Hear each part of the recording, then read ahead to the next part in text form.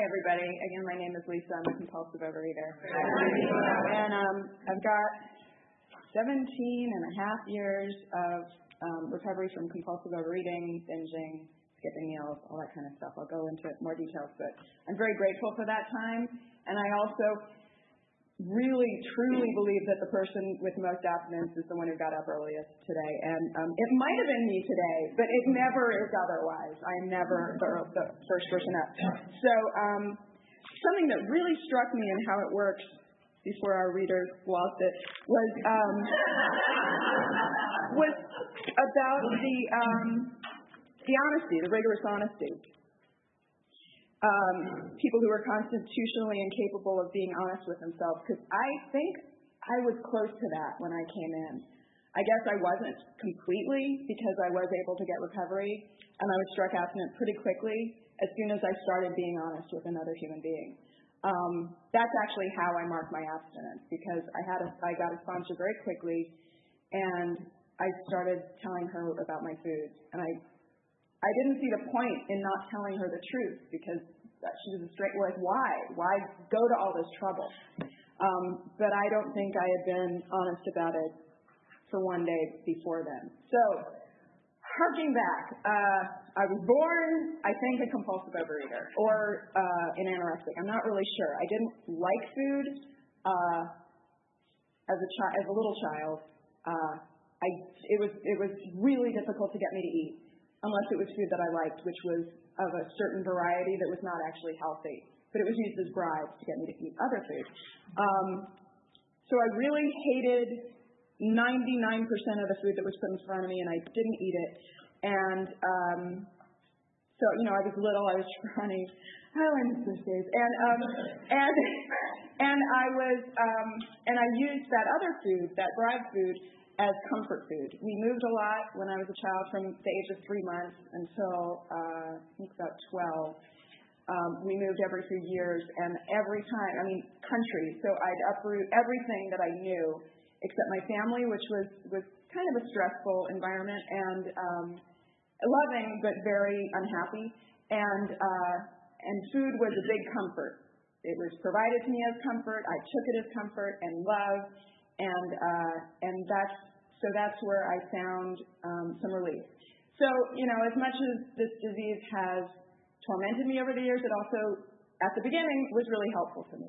It gave me something that I couldn't find otherwise. I didn't have tools to figure out how to sit through emotions that I didn't like, or tools to give me joy when I didn't have it. That's what I had. So that's what I used. Before I had any idea I was using it. I learned all this in program. I didn't know any of it back then. I hit probably about 12 or 15. All of a sudden, I liked food. I liked lots of food. It was still not healthy, but I liked it, and I ate a lot of it. And again, it was comfort, and it was sneaky. It was provided to me in sneaky fashions by a parent who loves me very much and has this disease, and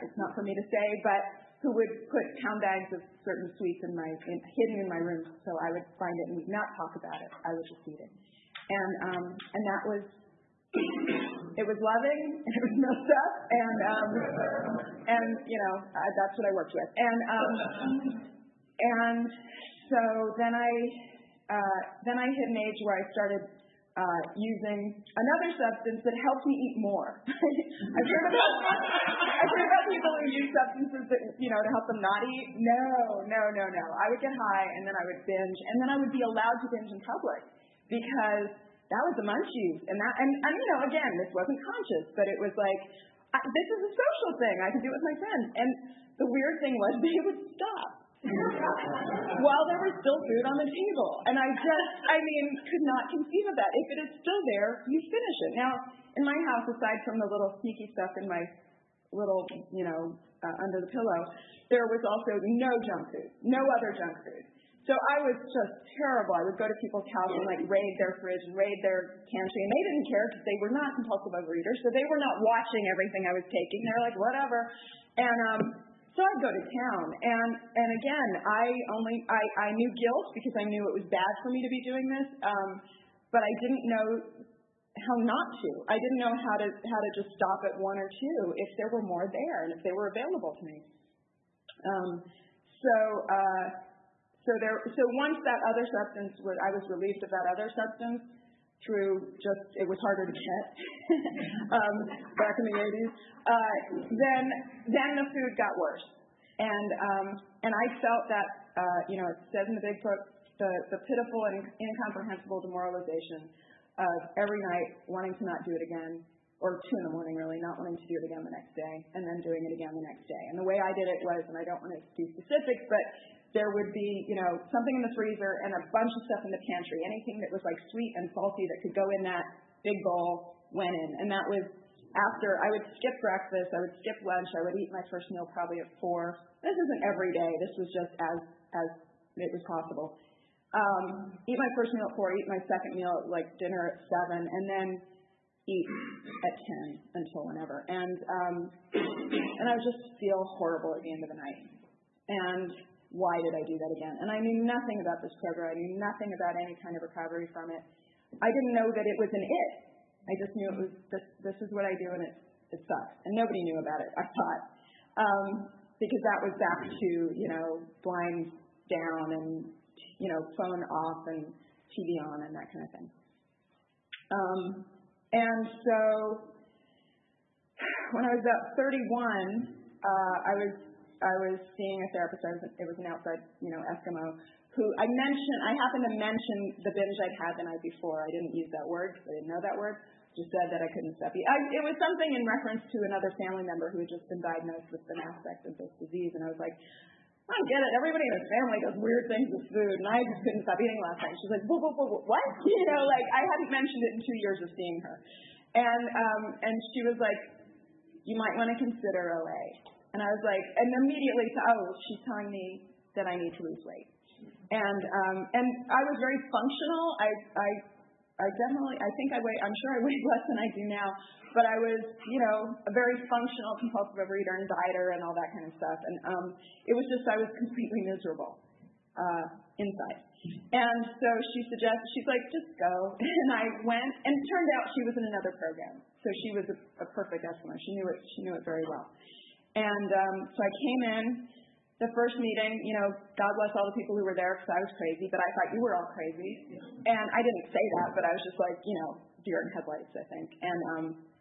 And for those who've heard my share, you've heard this before, but I was, and I apologize, but I was sitting there and someone was sharing and she was bawling. I mean, just sobbing. And of course I was there going like, I can fix all these people, and everybody was sharing. I was like, here's what you got. And I didn't say it, but I just thought, here's what you got to do. And she was just crying and crying and crying. I was like, what a poor messed up girl. And then it came time, and because the idea of crying in front of another human being, oh my God, like never would have occurred to me as anything a sane person does or that I could do, that I was physically capable of doing. And then it came time to say who was available to sponsor, and she raised her hand, and I was like, what? Like, what kind of craziness is happening here? And she didn't end up my sponsor. It would be perfect if she ended up my sponsor. She ended up being a very close friend, like from the first month on, who I've known for 17 years, and she's got incredible recovery. And she taught me a lot about being able to acknowledge that I have emotions, share emotions, not be ashamed of them, as did everyone in the room who shared openly and honestly, which I didn't know how to do back then. But I was so like, whoa, this is so nuts. And then the second meeting I went to, I heard my story. It was like someone was reading my journal. And I was crazy at that meeting because I was like, I shared twice. To the newcomer, I have so much love and compassion. I was bananas. And I cross-talked. Oh, it was awful. So, some of those people are still my friends. They forgave me, and it was very sweet. But so I came in. I was 31. I was ready. I was just ready. I had been doing this for so long. I was just ready to let it go. I didn't know how. Someone offered herself as a temporary sponsor. She did not have the same aspect of this disease I did. I didn't relate to her aspect, but I was like, all right. She became my sponsor for the next 10 years. I think if I hadn't gotten her, if she hadn't offered, I still wouldn't have a sponsor. I wanted, like Tinkerbell. I wanted someone that was not human. I wanted someone that was perfect, because imperfection was horrifying to me, including my own, and that was a big part of my self-loathing and part of why I ate. So she was a Bigfoot thumper. She was fantastic. She got me working the steps immediately. She got me being of service immediately before I was at all capable to do anything other than pick up a phone and call a newcomer. She said, they have less time than you, after I had a week. And she said, don't offer any advice. Just listen. Share your experience, strength, and hope, what you've got so far. And which was great advice that I've always clung to, because it keeps me out of trouble. It keeps me out of trouble with my sponsees, with anybody who calls, any newcomers I call. If I don't offer advice, I can't be wrong. And if I only share my own stuff, honestly, I can't get in trouble with them. There have definitely been times over the years where sponsees have wanted to know if they should move out of their, an environment that wasn't good or that didn't sound good, with family or whatever. And I just couldn't weigh in, because if I messed up, if I made the decision for them and then they did it and then it was a horrible decision, then I'm screwed. I'm the one who did it. And so I came in as that person. Like I said, just coming up with everybody's answer. And I learned so quickly not to do that. And that was a huge relief. It's in the world, too, out in the world, to not try to give people my incredible judgment. Because as I've learned over the years, my judgment stinks. If it didn't, I wouldn't have ended up in here. And I love being here, but, come on. There are many things I'd rather do right now. Sleeping. All of them are sleeping. Okay, so I came in, I started working the steps. As I've also shared, it was before some people, it was October 17th that was the beginning of my abstinence. And when I realized what that meant, I was really angry I hadn't come in on November 1st, because I really liked Halloween. And for the food, for the being able to eat so much food and not get caught, not get in trouble. And so I was really pissed. And I tried to think of a way I could come back, but it was too late. I had already gotten hooked. And so I started telling her my food every day, and as soon as I started telling her my food, it cleaned up. I don't know why. I don't know why much of this program. I don't know why all of this program works, but that's what happened. As soon as I started being honest with another human being, I didn't have a concept of God back then. My concept had been, it was sort of like a Santa Claus God, which is funny because it wasn't even my religion growing up, but it was, someone on a pedestal or something who would say yes or no. You get what you want or you don't. And I have to pray really hard. And the only time I prayed, I believe, was when my dog ran away. And I was going to be really, really, really good if he brought Ginger back. And Ginger came back, and I didn't ever pray again. But it worked. So I really should have gotten religion from that. But anyway, so I came in, and what was suggested to me was consider that the room was my higher power. And that really made sense to me, because when I came in and sat for an hour or an hour and a half, I felt relief. I also didn't binge, but I felt relief. And I felt whatever that is, the room full of people being honest, is, to me, a very spiritual experience. I mean, it gives me chills just thinking about it. And having that, I knew was not my doing. I knew I didn't create the room full of people and that feeling, that sensation. So that was my higher power. The ocean was my higher power. I was working at the time near the beach, and I could go down to the ocean at lunchtime and just sit and look at the waves. And I was not able to control them. So I thought, that is a power greater than myself. A lot of nature. My niece was a baby at the time, and that was pure love. That just was, that experience of that baby was pure love. And I was like, that's my higher power. And so it's sort of, it's changed over the years. To me now, and this is just my belief, and, please take it or leave it, is everything and everyone in the world makes up my higher power. It's just that the spirit within everyone and everything makes up this higher power that I call God. So that way, it's not, when I'm praying, it makes it easier for me not to pray for me. It's to pray to know the will of this power, to know sort of like how to go down this river. And it's not like you gave me something and you didn't give me something, or you made someone get hurt, or you made me whatever. Like, how do I fit into this pattern? How am I of service in this universe? It works for me most times. There's definitely still times where I'm like, no, and I get very angry, and I'm allowed to get angry.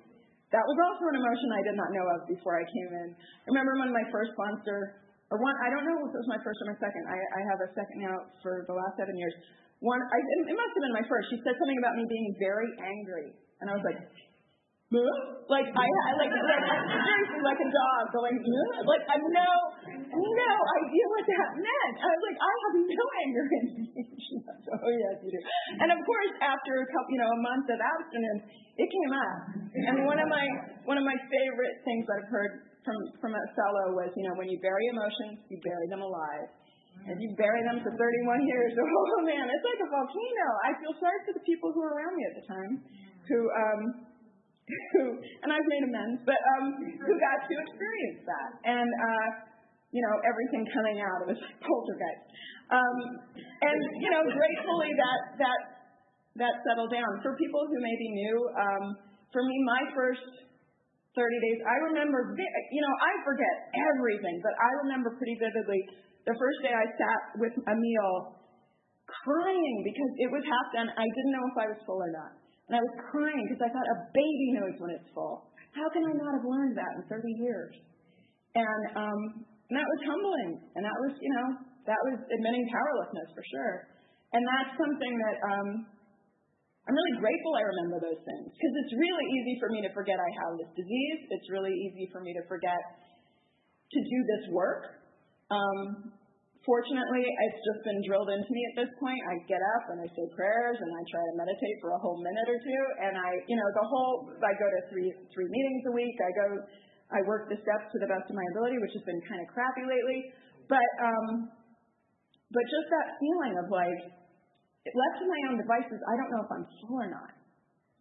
That's kind of, poor girl. Now, today, I actually do. It's amazing. I know when I'm hungry, and that's usually when I eat. Sometimes, I eat meals at regular times now. That's part of my abstinence, is I actually, eat breakfast at a breakfast time. But that was all learned behavior. I didn't know how to do it. And so I worked the steps with my sponsor. I worked them pretty quickly. If I were to give advice, it would be to work them quickly, just because I was having enough trouble sitting in step 4 for a couple months. I don't know how to do it. To do it any longer would have been, just for me, just torturous. Who wants to look at that stuff? Who wants to sit in that stuff? So I worked one, I think 1, 2, and 3 was like a week each. And I did them all very badly. It was what I was capable of at the time. And it was, my sense of rigorous honesty was very different then than it is now. So it was just what I was capable of. Of course, I felt like it wasn't good enough. And I was grateful that I knew that I would be doing them again and again over the years. And and 4 was like tiny. People talk about like reams of step 4. Mine was tiny because I just had this small life. I didn't think, and at the time, again, it's what I remembered. It was mostly family and friends and myself. And like big institutions that I was angry at. That I had resentments towards and that I got to work on. So I worked them all. Thank you. Skipping 17 years. No, so, but that's the funny thing is like, everything has changed completely. And it stems from being honest with myself and another human being and then my concept of God. They talk about like, we run things by somebody. We don't just decide like, this is what I need to be doing. We run it by somebody else because it's very easy for me to justify any behavior. I did that with so much over the years. I did that with everything I ate. I did it with all sorts of behavior that ended up on, my 9th step. Like, it's really great. I'm really good at rationalizing and justifying. And if I run it by another human being, all of a sudden I hear the crazy. because I see it in their eyes, reflected in skin. And I also love that, I can't believe I said I love it. I hate it when my sponsor says what my part is, when I haven't, because my part always used to be like, I didn't let it go. Or, my part is like the most passive, like innocuous version of my part. Like, I let myself be a victim. How about judgmental, intolerant, world according to Lisa? And I'd be like, but I love that. I love that because I didn't get it myself, and it makes me better. And she did it gently and lovingly, but it was like, oh right, I have a part in all of this stuff. So let's see. What else? So today, my life is so different. Just in terms, I like the food. The idea that I eagerly look for, I like to go to the farmer's market and get fresh vegetables. Like, I didn't eat a vegetable for 30 years. Like, a vegetable to me was something covered in another thing, and breadcrumbs, and deep fried. Like, the idea that I feel it if I'm not being healthy. And I love it. It's not like I'm doing it to be good to myself. I do it because I love it. It's just, that's anathema to me. And also the fact that thanks to this program, I started riding my bike. And again, it wasn't for exercise. I used to go to the gym, get on the stationary bike, ride it for a half hour, and hate every minute of it. And you're not looking at anything. And, 3 times a week because it was maintenance. And I got on a bike, and I was like, oh my God, this gives me so much joy. Now, the day before I got on that bike, I hated biking. It hurt my neck, and it hurt my butt, and it hurt my hands. And that, for whatever reason, and I remember it was Christmas 2000, all of a sudden, I got on it, and it was wonderful. And it gives me so much joy. To me, it's very meditative. I'm not very good at sitting and meditating, but I can meditate walking, I can meditate riding, all this stuff that I love to do that uses my body in a way that I never conceived of doing. I was not an athletic kid. I thought of myself as, that's just not me, and I'm still not, I'm not like an athletic biker, but I love it. And I was so afraid to do anything that could make me look stupid or hurt. Those are the two big things. Like, I don't want to look stupid and I don't want to get hurt, which I guess that, isn't really rare, but I do a lot of things, not necessarily, I don't want to get hurt still, but I'm more open. This program opened my heart immensely and you guys taught me how to love myself, which still sounds cheesy to me, but it's true. You showed me, my sponsor showed me how to be gentle in a way that I never knew how, and that I never thought I should know how, because I didn't think I deserved it. And that in turn has led me to be able to be gentle with my sponsees and my fellows and the people out in the world in ways that I never thought I could. Thank you. Can you talk to me about your experience with perfectionism, about your recovery? Oh, boy. Yes. I'm talking about my experience with perfectionism throughout recovery. Well, like I said about working those steps the first time around, I felt like I wasn't working them perfectly, therefore there would be no working them perfectly. And luckily I had a sponsor who's like, get it done. You have a week or 2 weeks or whatever it was. And she wasn't mean about it, but it was just like, for whatever reason, my obedience to authority hadn't completely eroded, even though I thought of myself as very rebellious. Like, she told me to do something, I did it. Again, it was that thing of like, why am I here if I'm not going to do this? As much as I didn't want to. I always feel bad when a newcomer comes in the room and hears like the 4-step verse at their first meeting. I'm like, how? I would have run screaming into the night, But so for me, it was, she was just very gentle and I remember one time I wanted to say that I lost my absence. Probably 2 weeks in, I wanted to say I'd lost my absence because I'd gone to this, it was before cell phones, people. I'd gone to this, or before I had one, some event that they had these little, By the way, my abstinence, there was only one thing that was off the table. Everything else was, the thing that had been under that pillow for years and years was like, I've had enough, I've had a billion of those. I can be done with that. So everything, there was no restricting. It was just, sane and guilt-free. So I was doing this, like, taking a bite and then going like, what am I doing? And throwing it out. And then the tray would go by and I'd take one and take a bite of a different one and take a bite and then be like, what am I doing? And throw it like a goldfish going around like, what's that? Oh, that's a castle. What's that? Oh, that's a castle. Taking a bite of the castle, So I called her, and I'd probably done it like 8 times, and I called her, I was like, I blew my abstinence, I did that, and I told her the whole thing, which was kind of amazing that I was honest, because I could have easily just been like, I didn't do that. And she was like, all right. And I was like, I have to start over. And she's like, that was a slip.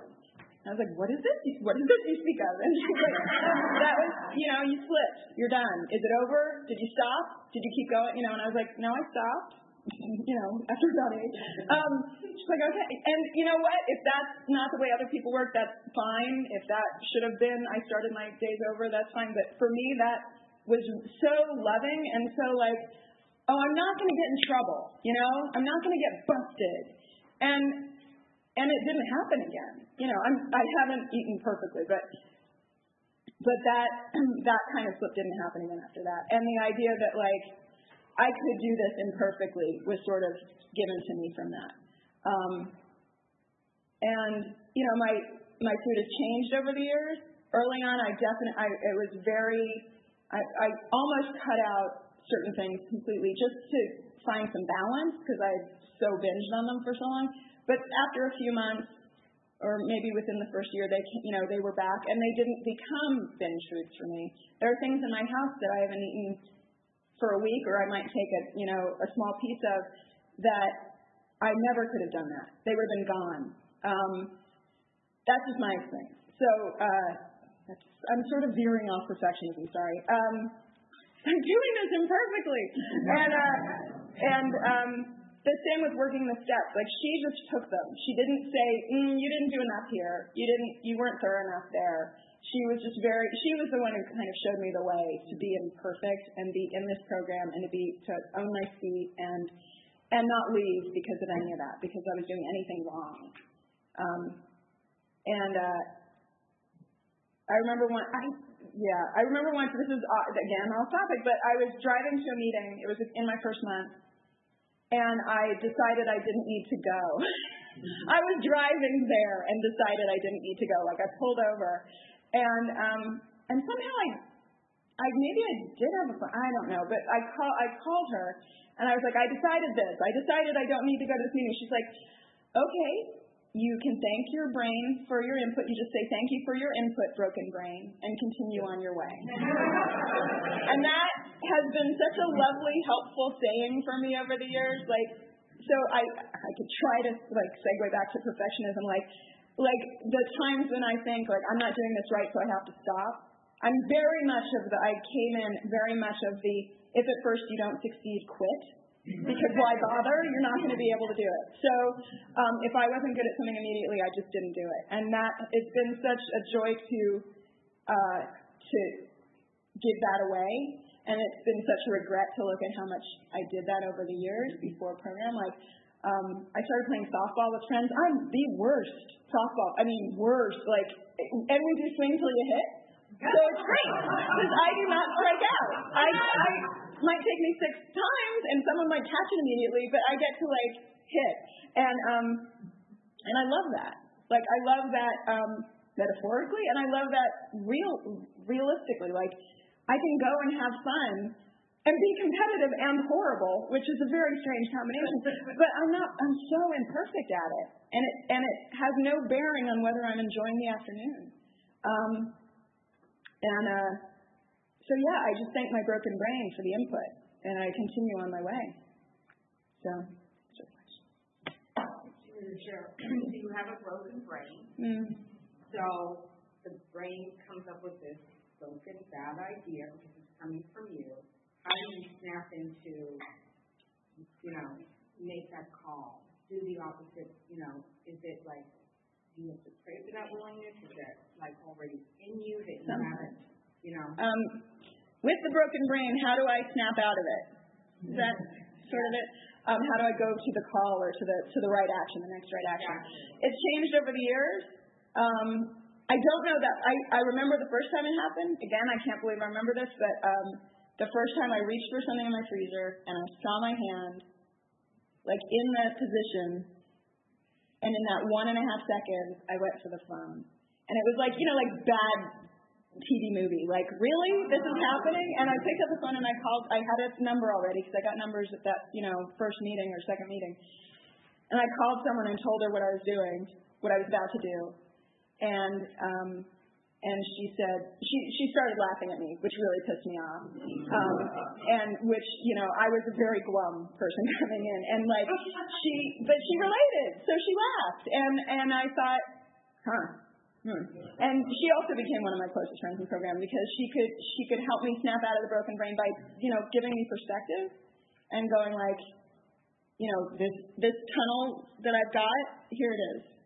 There's more here. So I don't know, that to me was God, that 1.5 seconds. I always, ask my sponsees to look for that 1.5 second, the moment where you can find God and reach for something else. I'm very lucky that I got it when I did. So over the years, I often pray for the willingness. Early on, in terms of believing in God, because I was praying, and this was suggested to me to pray to be willing, to be willing, to be willing. It was so far removed from believing in God. Not even be willing to believe in God. It was in the anteroom of that. And slowly I was able to release a willing, every so often. But I prayed a lot. Lately I've had to pray. I've been feeling unfocused, and I haven't accomplished enough, and I wonder. I think a midlife crisis thing happening, it's been causing a lot of pain, and so I have been praying for God to help me focus on what it is that God wants me to focus on, and to be able to follow that. It hasn't really. I'm sort of getting answers. I'm not sure if they're answers, but I'm going for what feels fun or healthy, rather than just that feeling of misery when I'm sitting in it and not doing anything about it. So mostly, I guess I get motivated by misery. That's what brought me in. If I didn't have to do this, I wouldn't. I have to. Thank you so much, Lisa. This question you might have just answered, but I was wondering if you could talk a little bit about how your program has changed or evolved, in the last few years, whether it's relationship with self or higher power or Well, how my program has changed in the last few years, how it's evolved, whether it's about relationship to self or higher power, or something I've been going through. Well, I'm not sure about the last few years, but definitely the last year has been, I've been working a 9th step incredibly poorly and slowly on a 9th step about myself, about forgiving both apologizing to myself for all the harm I've caused to myself and forgiving. And that's really been hard. And it's partly been hard because I haven't been doing it enough. I finally got it done. I'm turning it over next week, tomorrow. But it took months and months and months. And it would be, feverish. I would do it for a while and then just drop it for months. And probably out of fear of what I'd find, of having to, dredge up all this stuff about, going way far back, all the choices. And the thing is, recognizing that every choice everyone makes, there's a choice, there's something they didn't do, and that could lead to regret. And for whatever reason, I'm a person who is very engaged with my regret, or have been lately. And I'd like to be relieved of it because it sucks. It's not helpful to me. And that, that one of the promises that we will not regret the past nor wish to shut the door on it. When I have that relief, I feel it. And when when that regret comes back, it's painful. So again, for me, this is a selfish program. I do this to feel better. I do it to be of service because that makes me feel better. So So I've been really working on getting through this step and getting through the irritation with myself for not doing it quickly enough, the very, very real possibility that I didn't do it perfectly, that I left stuff out, or that I haven't been thorough enough. And I have no idea what's going to come from sharing it with my sponsor. Like, I don't know what's going to come back. But it just, over the years, has become evident that I can't even say, look, I'm hard on myself. I don't think I am, but apparently my sponsor does. And I think I'm much less hard on myself than I used to be. I came in with the radio station, KFOX. It's okay to curse. Sorry for cursing. That station that just said I was, all the voices that said how terrible I was all the time. And that isn't around anymore. When it does come up, it's usually in the middle of the night when I have insomnia. It's awesome, but it's otherwise, in the light of day, that sunshine. It has the good sense to leave, and so I'm really grateful for that. So I don't think I'm hard on myself anymore, but apparently I still have internalized a lot of that, and I don't know what it would be like not to be. I guess I'm looking forward to seeing if it can happen. In a way, we become attached to our misery, or I become, so I don't know if I'm attached to it. And what will I be if I don't have it? But it's a character defect. It's standing in the way of my being useful to other people and God, so I got to work on it. Yeah, thanks a lot. Do you have moments in your life where you believe God loves you, and what's how? Do I have moments in my life where I believe God loves me, and what is that like? I don't know. I have moments in my life where I believe I love God, which is amazing. I came in, having this belief that there was a good and a bad, and a really mean entity in charge that would let all these bad things happen, and didn't like that entity.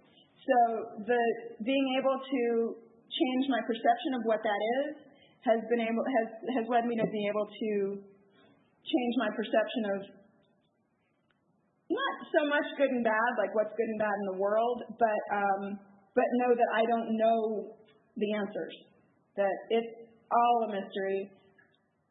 I don't have to try to control it. I'm still working on that. Do I have 1 minute? Mm-hmm. Oh, more? Okay. And so the idea of loving my higher power is really revelatory to me. It feels so compassionate, which I didn't have a lot of compassion or forgiveness coming in. Even in the, I don't want to talk about outside stuff, but there's stuff I do outside that I come in contact with.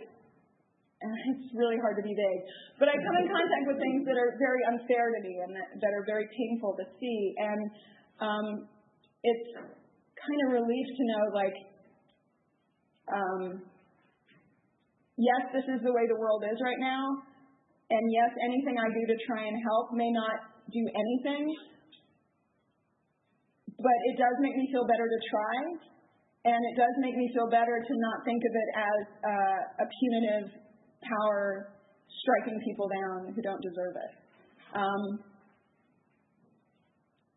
But I'm sorry, I can't think about the God loves me part. I should, clearly. I do think in terms of like that moment I was given, like that feels like love to me. The higher power that I co-created in these rooms from steps 1, 2, 3, that is a God who is loving and is gentle and is funny and sweet, and I do feel all that, but I don't think about it that way. So I appreciate the chance to think about it. Sorry, I'm doing it on tape, but. It sounds like you have a personification of God, like the supreme being that divine exception and divine dimension. So how do you turn your will, your life over to care of the power of yourself? What does that look like to you? do I have 1 minute? Okay. How do I, since I don't have the concept of God as a supreme being, how do I turn my will and my life over to the care of a higher power? To me, it is a supreme being. It's just made up of everyone and everything. So it's still like air. It's still a spirit or an existence. It's just not all me. I'm not it. I'm part of it. And it's again like that river. Like how do I flow with this energy? Energy, that's the word. How do I flow with this energy rather than fighting against it? So I just pray. Those are my prayers. Like how can I be of service? Like please help me see how to do your will and how to follow it.